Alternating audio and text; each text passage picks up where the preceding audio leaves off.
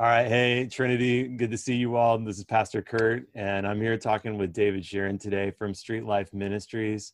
David was scheduled to preach with us this week at Trinity, but because of different changes, obviously with the coronavirus, he won't be here this week. So we want to get a chance to check in with him and hear about what life is like for Street Life Ministries, what life is like for the homeless community in Redwood City right now, and just hear from him about Street Life and how we can continue to support him. So glad to have David with us today, and I just wanted to be able to check in. How's it going, David? How are you? How's the ministry going?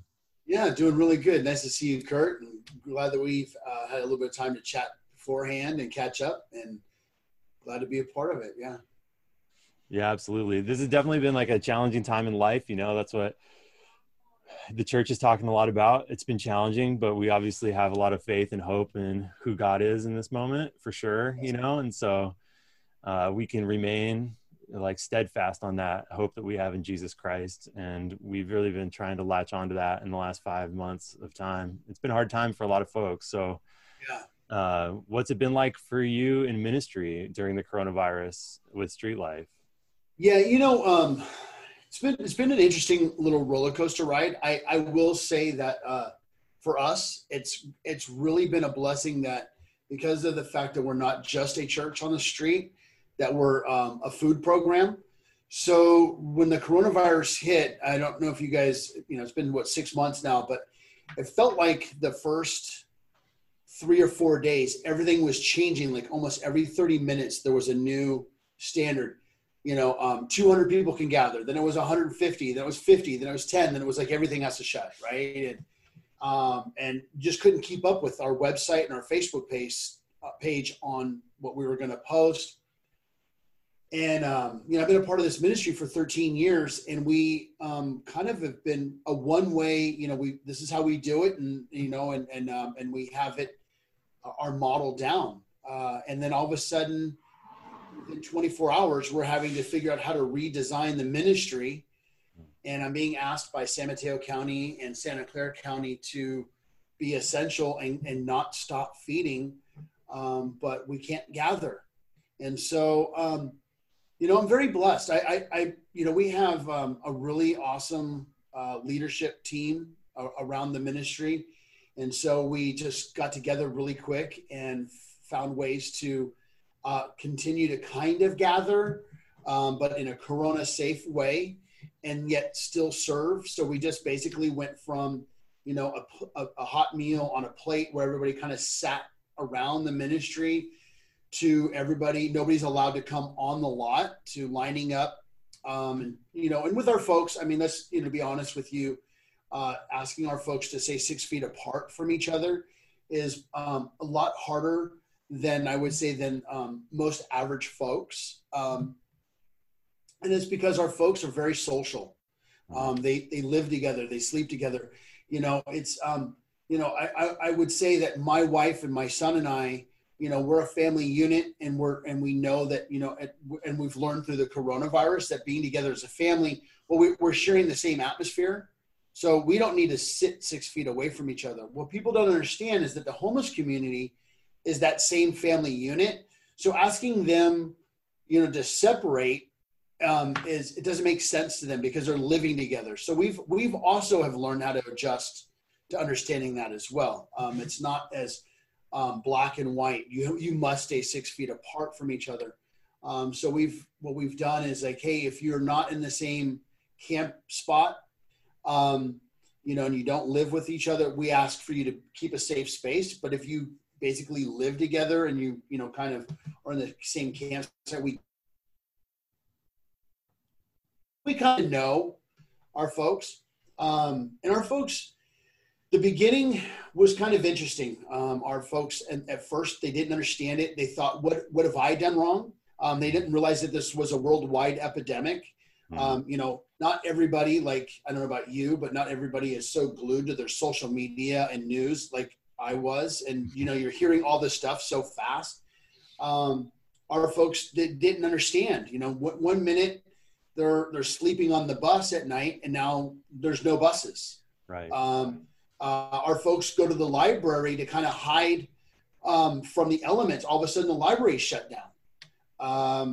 our folks go to Starbucks or Pete's Coffee or wherever to kind of bathe and get kind of like refreshed and have a little place to get a cup of coffee. Now all of a sudden they can't go in there anymore. So our folks, you know, they already feel kind of shunned from society. And now within 24 hours, they're completely locked out of their normal routine. You know, for myself personally, I mean, it was a hard, fast adjustment, but we were able to do it. You know, we have a home, we have a refrigerator, we have a backyard, we have these things that you don't realize how blessed you are to have these things until all of a sudden you're told, hey, you can't go in. Sorry about that. You know, Siri wanted to weigh in on that. But, you know, you don't realize how blessed you are to have these things until all of a sudden you're told, hey, you can't go out of your house. You have to stay home. And you realize, well, I'm so glad I'm not in a campsite. So it really it has affected and really affected our folks who deal with drug addiction, a lot of depression, bipolar, schizophrenia. You know, our folks they're riddled with so much stuff. And so we've had to do a lot more outreach. So my team has been really good with the rubber gloves, the masks, the hand sanitizer, but continuing to keep going out to the campsites and letting our folks know that, hey, we love you. You're not alone. We're in this together. And I think that's played a huge part. You know, San Mateo County has done a great job with, they've put I don't know if you noticed, but they've put wash bins. They rented, they got when we got the FEMA federal act money sent into San Mateo County, Terry Chin and I from Fair Oaks drove all around Redwood City one Saturday and looked at all the good hot spots to put, you know, washing stations and portable bathrooms for our folks, because they didn't have the library and the coffee stores to go to anymore. Yeah. And I think it really helped our folks realize that, hey, we do care about you. You know, yeah. And so now 6 months later, moving forward, we're serving, we're able to gather more now. We're still doing to-go boxes, but we're allowed to have up to 50 people come in as long as they stay 6 feet apart. We've changed our hours now. We started at 7:30. Now we're starting at 6:45. Our message starts at 7:10 now to 7:30. It's something that we're going to continue to keep once, and dear God, that this all ends. I really am praying that there will be a day where we just look at this like, wow, I'm so glad that's over with. I know we always keep talking about like when this ends, like how many times have we said that out loud in the last 5 months in life, you know? And oh my gosh, you know, and I think, you know, to be honest, just as a personal note, I think I chose the wrong time of year to grow a beard, because wearing a mask with a beard is probably the most itchy and disrupting time. And, you know, but anyway, you know, so we're now having church services. And what's really been interesting is that our folks that are coming to the service now, those are actually the folks that are really, really trying to learn more about God. Because, so what we do is, is the first, from 6:45 to 7:05, the gate is open. And if you come through, you have to hand sanitizer, you have to have a mask. And then we have our chairs 6 feet apart from each other, and you have to remain in your seat. And then we have our worship, and then we have a message. And then anybody after 7:05, they're lined up along the fence. And so then those who came to the church service get in line, they get their to-go box, they have to leave one at a time. And then the folks along the line come in and get their to-go boxes one at a time. But what we've noticed is there's been more people on the street. I think because of the coronavirus, I'm kind of like hopeful in this area, but I think that people are starting to realize that, hey, you know what? I really want to latch on to something, because this is, you know, I mean, since 1918, we have not had anything like this, kind of an epidemic. And I think it's really kind of shaken some of our folks to their core, like, hey, you know what? this is no joke. And so we've got some of our folks actually reaching out more to God. So it's kind of been a little bit more of a kind of a blessing in disguise in some ways. I mean, you know me, Kurt. So I'm a touchy-feely, huggy, handshake kind of a guy. And it's affected me in that area where I want to just hug my folks so bad, I don't know about you, but every time I run into somebody, I always put my hand out and I'm like, oh, that's right to the elbow. It's super hard. I saw a friend the other day when I was coming home from church, and I was like, I so badly just wanted to give him a hug, and it's like, but we're not supposed to. It's just it's a tricky time. Weird. It's a really strange time. Maybe what's another way that you've just kind of seen a gift or a blessing in this moment? I know, that's one thing, like I've talked to like families in my church, and for folks who used to just run ragged, they were part of the rat race of life, both parents working, kids going to school, doing all sorts of activities. They always feel like they're on the edge of burnout all the time. And then all of a sudden they got to have breakfast, lunch, and dinner together every day, for like months, because things changed and they were able to spend more time with family. So in some sense, there has been ways that people have experienced like a gift or a blessing in this moment. I don't know. Is there any kind of sense of like God showing up and giving a blessing or gift in this time to Street Life, to you, to the ministry? Yeah. So, I will add to what you said. The coronavirus, the first couple months, my family personally, we were in each other's face like 24/7. I was blown away how, our son's 13 and I thought it was going to go bad. It turned out to be an amazing, we became so tight in the last couple months, and we were able to minister to one another and share the word of God with each other.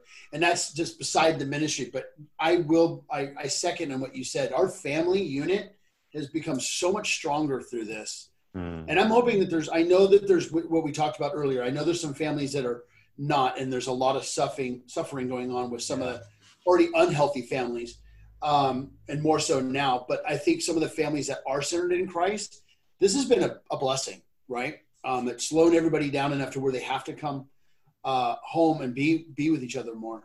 One of the things I will say though with the ministry is that, we survived. A lot of our meals came through tech companies.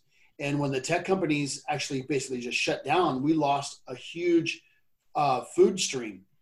I sent out messages to Trinity and to Peninsula Covenant and CPC and a lot of churches in the area saying, hey, look, you know what, we only have one freezer and a refrigerator. We have about a week's worth of food, and we're going to be out of food and we won't be able to serve. We have 28 churches that help support us in different ways. Every single church, in one way or another, they flooded our refrigerators and freezers. And, with PCC having to actually shut down that's where our kitchen is, we actually were able to acquire their refrigerator and freezer. Within 3 weeks of shutting down from the food stream coming in, the church has stepped up so much that we've got enough food right now. It should last us till the end of August. Wow. And it was just really amazing to watch the churches come together, the amazing home cooked meals that were flooding into our kitchen, just ready to go. Was really, I don't want to get too emotional here, but sometimes I think for me as a leader in the ministry, I'm so busy going 100 miles a minute that you don't realize how much people really do care. And when I sent out those emails to see the love and how fast people were willing to jump to help, just really touched my heart. Wow. Our folks have got to eat, and one of the things that I've thrown myself out there kind of publicly where I've promised our folks, hey, we won't stop feeding you ever. This coronavirus scared me, man. I was like, oh no, I'm going to be a liar. Yeah. And the church has supported that. And I will say we are getting close to the end of August, and this virus is not going away and things are shutting down. So if there's anything that I could ask of your folks at Trinity is we need food. We have about 2 weeks worth of food again. And after I get off of this interview with you, I'm going to be sending out a mass email to a bunch of our partnering churches, again, saying, hey, look, we're in a bind. We need food.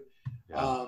And the other is one of the things that Trinity actually helps kind of start, and we've been doing it with other churches as well, is if anybody wants to individually start a GoFundMe account and they want to earmark the money for local restaurants, we've partnered with a lot of the local restaurants and we're buying food from them. Number 5 Kitchen in San Carlos, Bird Dog Restaurant in Palo Alto, Bob Ludikin's in Menlo Park and Redwood City, Sandwich Spot, just some Chinese restaurants. They're giving us a discount on the food, but we're able to buy a massive amount, and they're very appreciative of the food that we're buying from them. So if anybody wants to do that, or they want to do a direct donation to Street Life Ministries, and we changed our PayPal donation to where there's a toggle. So there's an actual restaurant. So if you hit the restaurant, we know where that money's going. So we have that money set aside to buy food from the local restaurants here. And to us, I love the home cooked meals. Don't get me wrong. Some of the folks in these churches, they know how to cook, right? But true. You know what? Seeing that we are a ministry that not only do we pour out to the homeless, but we're a community-based ministry. Yeah. So the restaurants are hurting. So if there's a way for our ministry to help the homeless, also help the restaurants, I can't see that not being a win-win situation. Yeah, absolutely. Because like what you were telling me about earlier too, and you're talking about how like homeless folks used to go to those businesses to like wash up or clean up or get a cup of coffee. Now they can't do those things. Then it's like, well, you would want there to be some way of having kind of integrity in relationships with all those things, with the ministry, with the homeless community, with other work you're doing in the community and the local businesses, so that they would see each other as resources and partners instead of adversaries, And so I could just see that being a win-win in all sorts of ways for what you're doing. That's awesome. That's really great. Yeah. So really quick, just as one of the things that I try to tell some of the local businesses is that, so our homeless community, my hope is that every individual homeless person that I'm working with within time is going to be a productive member of society. Right. That's my hope. Right. I know that sometimes it doesn't seem that way, but you'd be surprised. The individual that looks like the worst individual you've ever worked with in your life could actually be the one that's going to change, and you don't even expect it, right? So what I always tell people is that, hey, I brag about the restaurants and the stores and the people like Grocery Outlet and stuff that are supporting us, because I tell them, look, our folks are not stupid. When their life turns around, they're going to remember the people that helped them. And when they have money in their pocket, those are going to be the places that they're going to patron. So eventually they will become your customer, because they're going to walk in and say, hey, you know what? One day I was living on the streets and we went through this thing called coronavirus and I was starving, and your restaurant supported the meal to feed me. And now I have a job and I'm here and I want to buy a dinner, right? That's where the paybacks just keep, it's what's that thing called? Pay it forward. Yeah, exactly. Right? Yeah. Paying it forward. So I tell people all the time that, our folks they're grateful. They're very, very grateful people. And, you have a lot of your folks from Trinity that have been a part of this ministry for a very long time, like Mike Garut, who without fail has come with his dozen hard-boiled eggs every month for years now.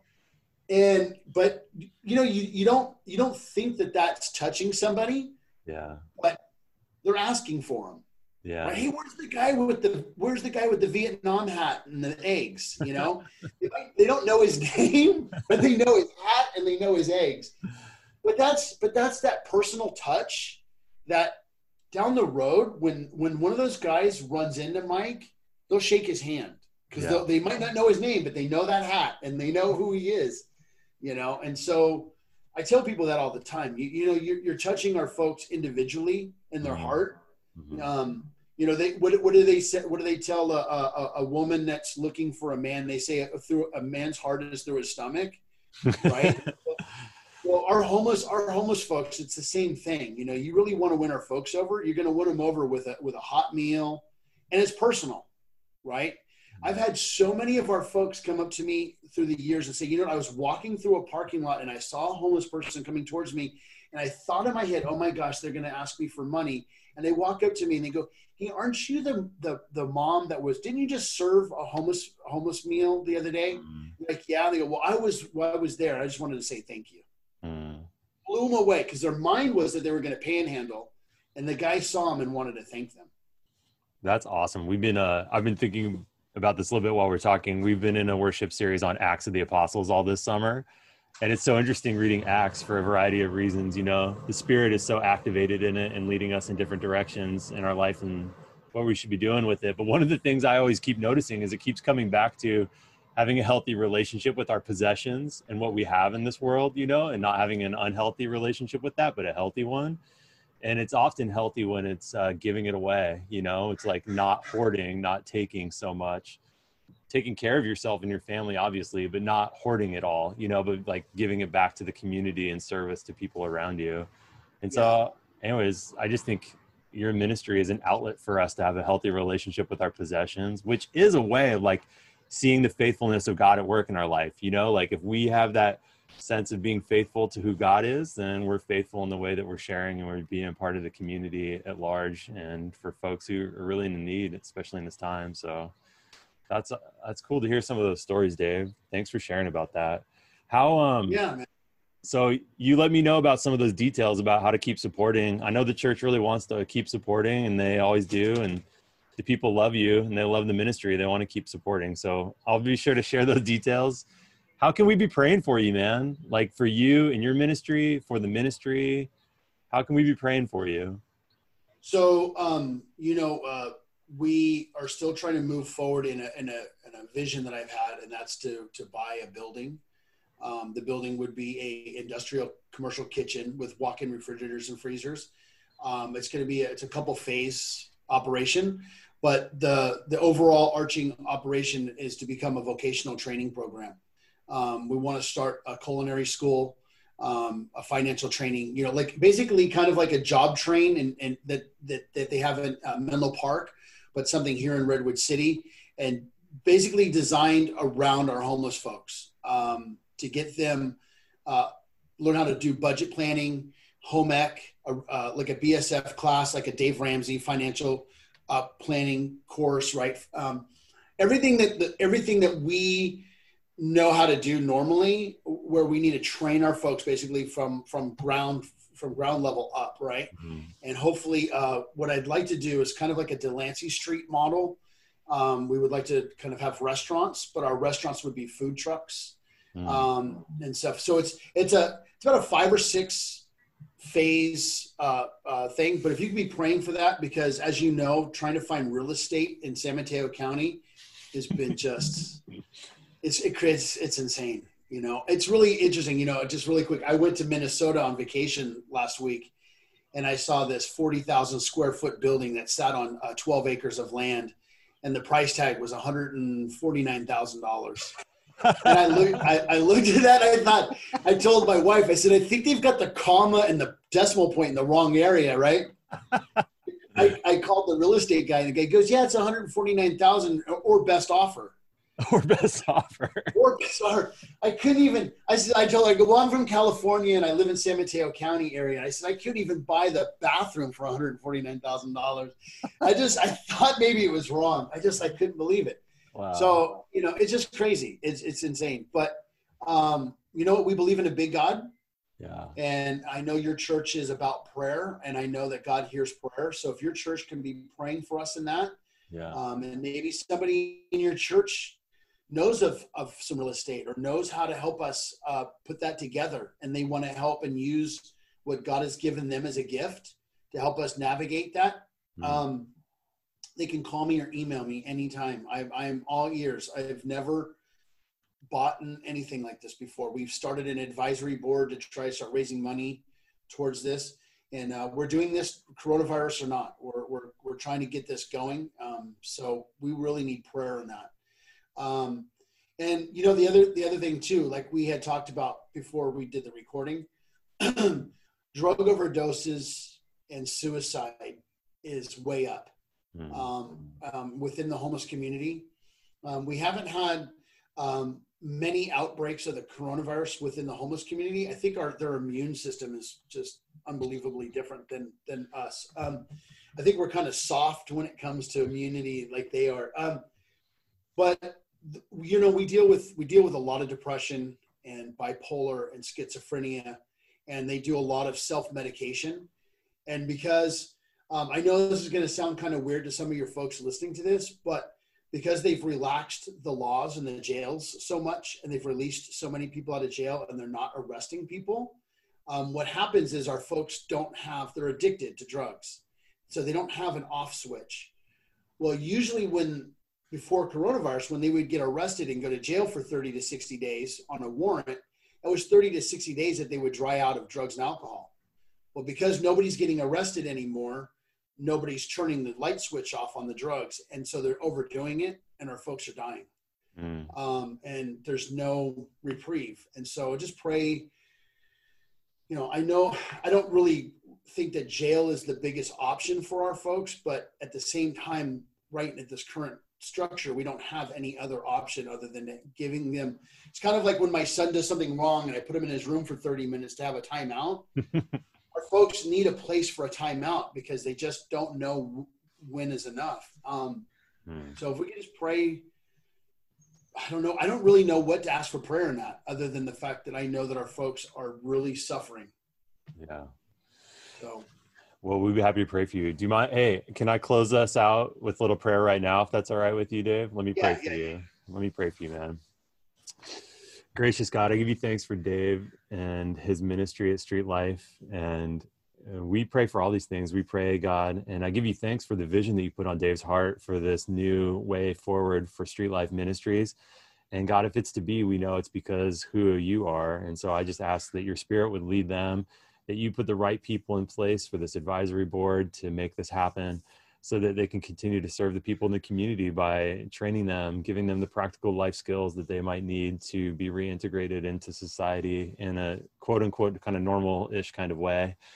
And so I just pray for that, God. I pray for Dave and his ministry and his leadership in that capacity. Build him up, God, as you build up so many other leaders in the community. Keep him going, keep him strong. And I also just pray for the homeless people in the community. God, we just can barely even imagine what it was that Dave was just talking about right there. So, Lord, we lift up each and every one of those people to you, God. We know that every person on this earth has been formed and made in the image of who you are, and they are beautiful because of that. So, Lord, we just ask that your spirit would be with those folks that in those places of depression, oppression, that you would provide some sort of release to their captivity, to that addiction to drugs and what's going on. And we don't even know what the solution is, but we know that we know and we trust in who you are, God, and your faithfulness and how you love your people. So help us know your love, help us know your freeing work of the Holy Spirit, and may they come upon the people of San Mateo County who are suffering right now as a result of the coronavirus, and also the other implications of the coronavirus that's been happening for the homeless people in the community. We lift them up to you, God, and we pray all this in Jesus' name. Amen. Amen. Hey, really quick, I just wanted to say thank you to Trinity.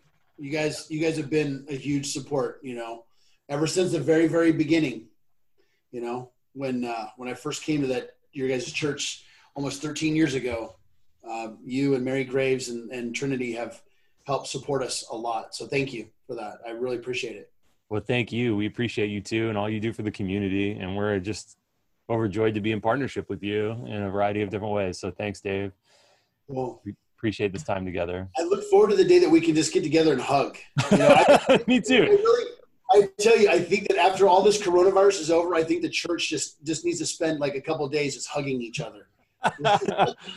Yeah, maybe we just won't go as far as the Apostle Paul and be kissing each other, right? I don't. Yeah, the holy kiss, that's all good. But we can hug each other. That's cool. Well, you know, what's funny is you said you're going through the Book of Acts, and you know it's easy when you really sit down and you look at Street Life Ministries and you look at the Book of Acts. There's a lot of overlay.